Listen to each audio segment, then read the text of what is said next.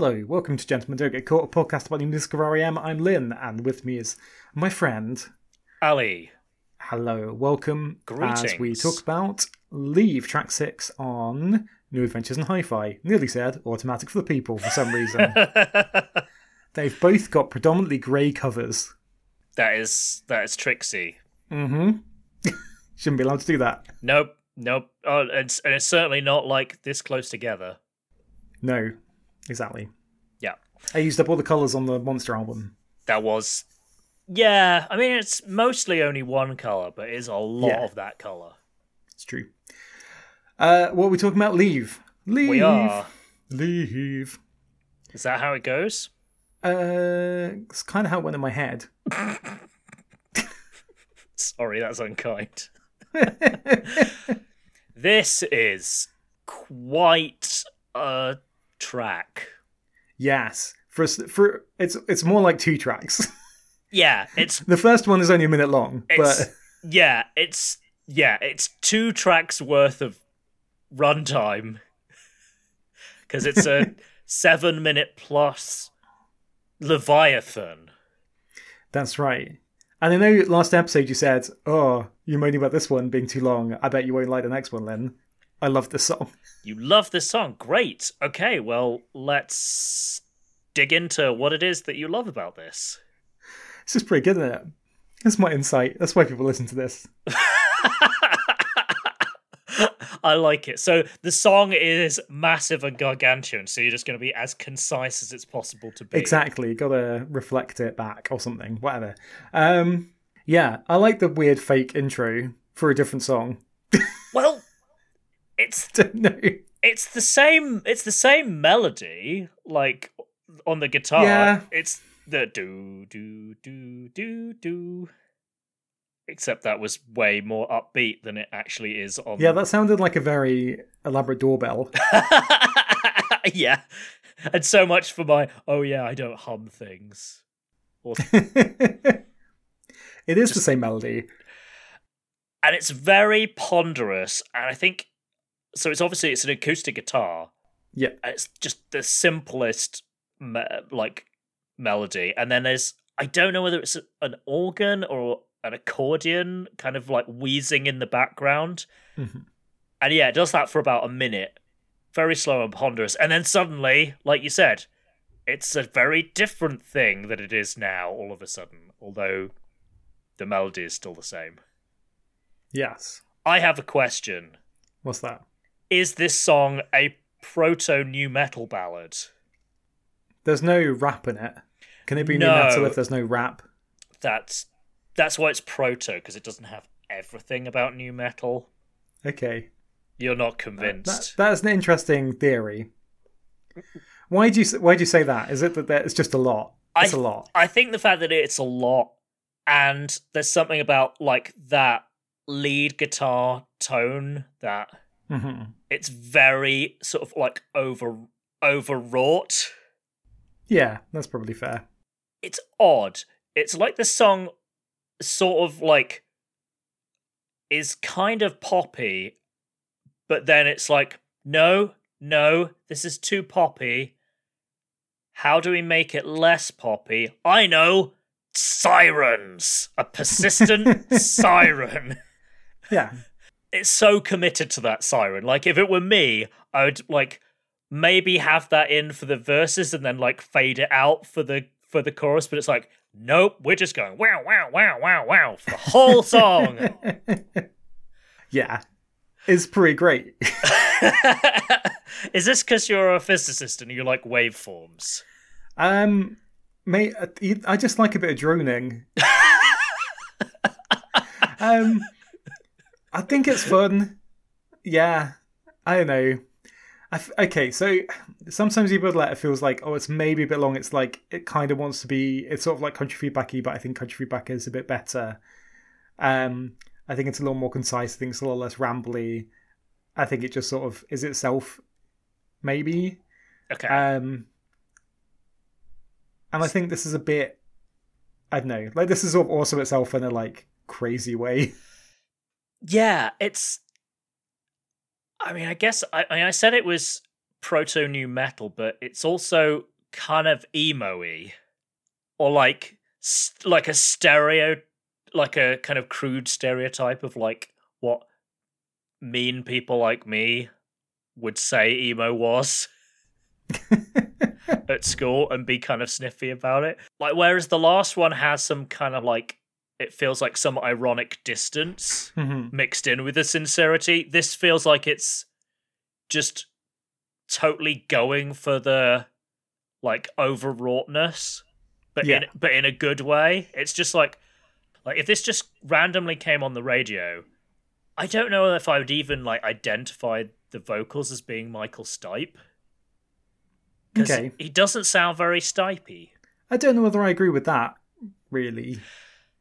I kind of see where you're coming from. I don't feel like maybe that distance is as large as... Yeah, maybe I'm exaggerating a little bit. It's just like, because he's done plaintive a lot, but I don't know whether he's just singing in a slightly different register.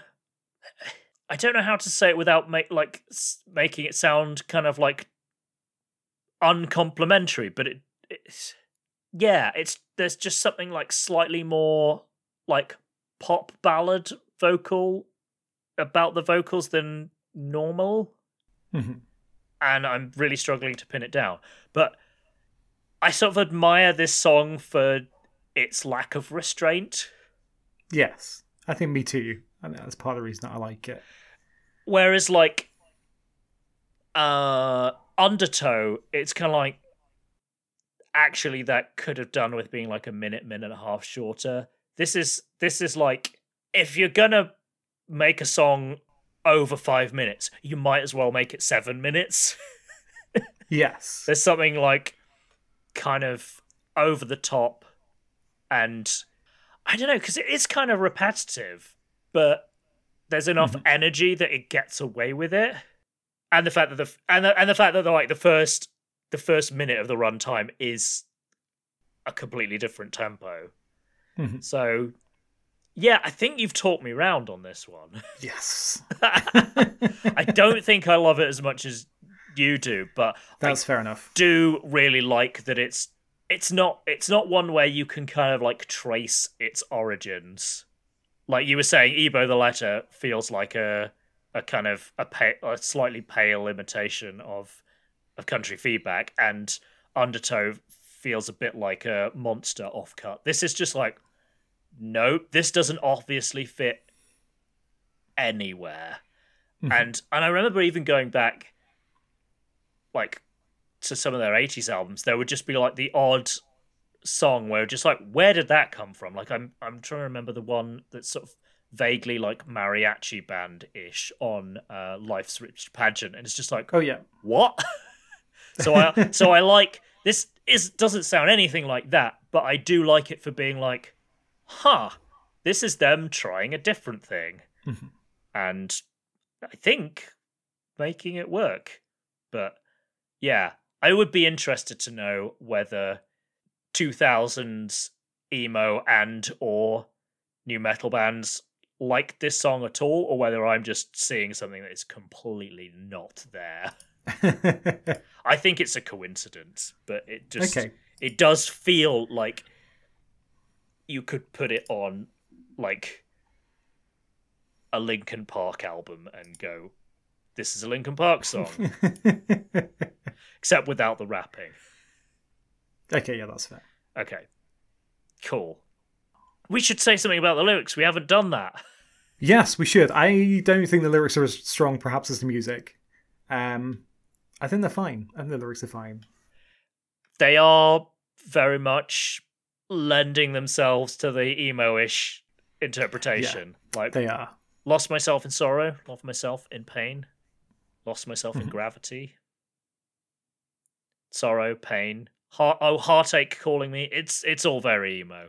I can see why I came to this. It is, yes. It is absolutely very emo. Oh, and then it gets a bit like suicidal at the end. Like, there's a line, I'll walk into the sea, and then the next line is, shoot myself in a different place. I'm like, oh, wow, that took a dark turn. I mean, then again, just supports my new metal / emo interpretation. It does.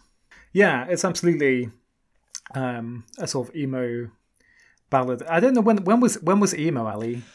Like, I want to say there were bands that were called emo in like the late 80s all the way through the 90s, but it was kind of like a underground / like limited to some places in the US kind of thing. Yeah, more sort of like post goth, post grunge, or like grunge-esque goth emo. Yeah. I don't know. I'm talking of things I don't know much about. And then I think by the time it was the 2000s, it was just like a certain kind of guitar-ish, very emotional. Like, I want to say it was like original emo was like punkier. Okay. Whereas I guess like the kind of emo that was popular in the UK in the 2000s was like it did have guitars, but it was less punky. Although I think the clothes were still very that sort of aesthetic. Also, the emo fringe. Do you remember that? What do you mean? It was like emo like bangs. It was like oh this, yes. Like not that many people had it, but the people who had it, it was so like, okay, well this is going to be popular for like about a year and then will never be popular again.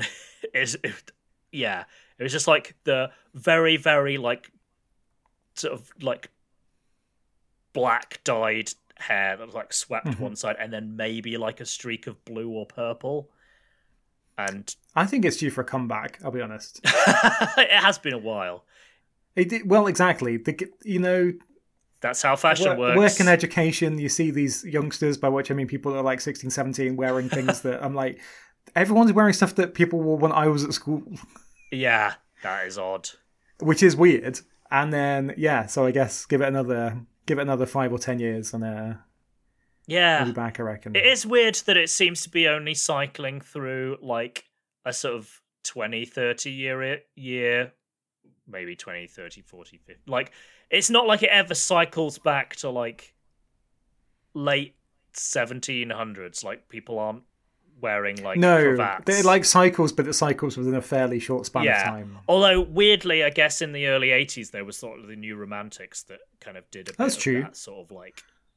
All right, I take it all back. Someone's gonna have some much older styles come back next. Yeah. What we want is like Tudor like giant ruffs. Yeah, or everyone's gonna look like Puritans in like Dutch paintings from that time, and everyone's just wearing black with big ruffs. And looks miserable. and those very tall hats with wide brims. Yes, tall hats. That's where it's at. Which will be sad because then, hopefully COVID will be much less of an issue and you get to go to gigs again and then everyone's wearing massive hats. That will be very annoying. That would be a great subgenre. What would we call it? Puritan hatcore. Yeah, I don't know what musical style this is. It has a very Spartan aesthetic. It does. Yeah, it's like you have a guitar, but you're only allowed to have 2 strings on it because 3 strings would be an extravagance. Yeah, exactly. I don't even know what we're talking about anymore. We'll be back next time with whatever track is after Leave. What track's on the Leave? Departure. Ugh. How did you not remember that? I don't know. I know, it makes so much sense every time I look at it. I'm like, Leave and Departure. They're next to each other on the album. I get it. And they're in the middle of the album, not at the end, just to be like, ha! Ha, REM listeners! Oh, quite. Oh, what's going on with me? Anyway, I apologise. Please join us next time. Time for us to go. To depart. Yeah. Bye. It is. Thanks. Bye. Turn on narrator. Toggle switch. On. gdgcpodcast@gmail.com. Not getting any more disciplined as we go along with this.